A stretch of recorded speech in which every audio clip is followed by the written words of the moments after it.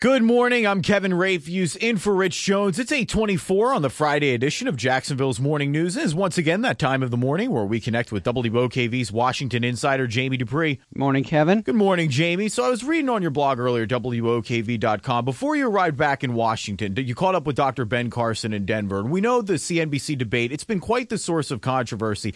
And now it seems like Dr. Carson is trying to change the rules for the GOP debates, and it seems like he's not alone. Yeah, no, I think there's a number of other campaigns that would probably like to look at some kind of change in the rules. You know, when you think about it, there's certainly been an awful lot of consternation in Republican ranks about what went on at the debate the other night, and I don't think it's the last we're really going to hear about it when you consider that the Republicans have really been somewhat suspicious of the news media for years as to what they're going to do when it comes to a debate. I'm not sure what's going to change immediately, though, Kevin, when you think about it. There's only 10 days left until the next debate on November the 10th, but we'll see what happens. Obviously, a lot of Republicans not pleased with the way things went. Again, all I'll say about the CNBC debate is when you start off with a question that talks about the comic book presidency, as with regards to Donald Trump, you shouldn't be surprised when the GOP candidates hit you back in the face. Absolutely. And the other thing that is changing is the threat of a government shutdown is non-existent for the next 2 years. The Senate late last night passing a bipartisan budget deal.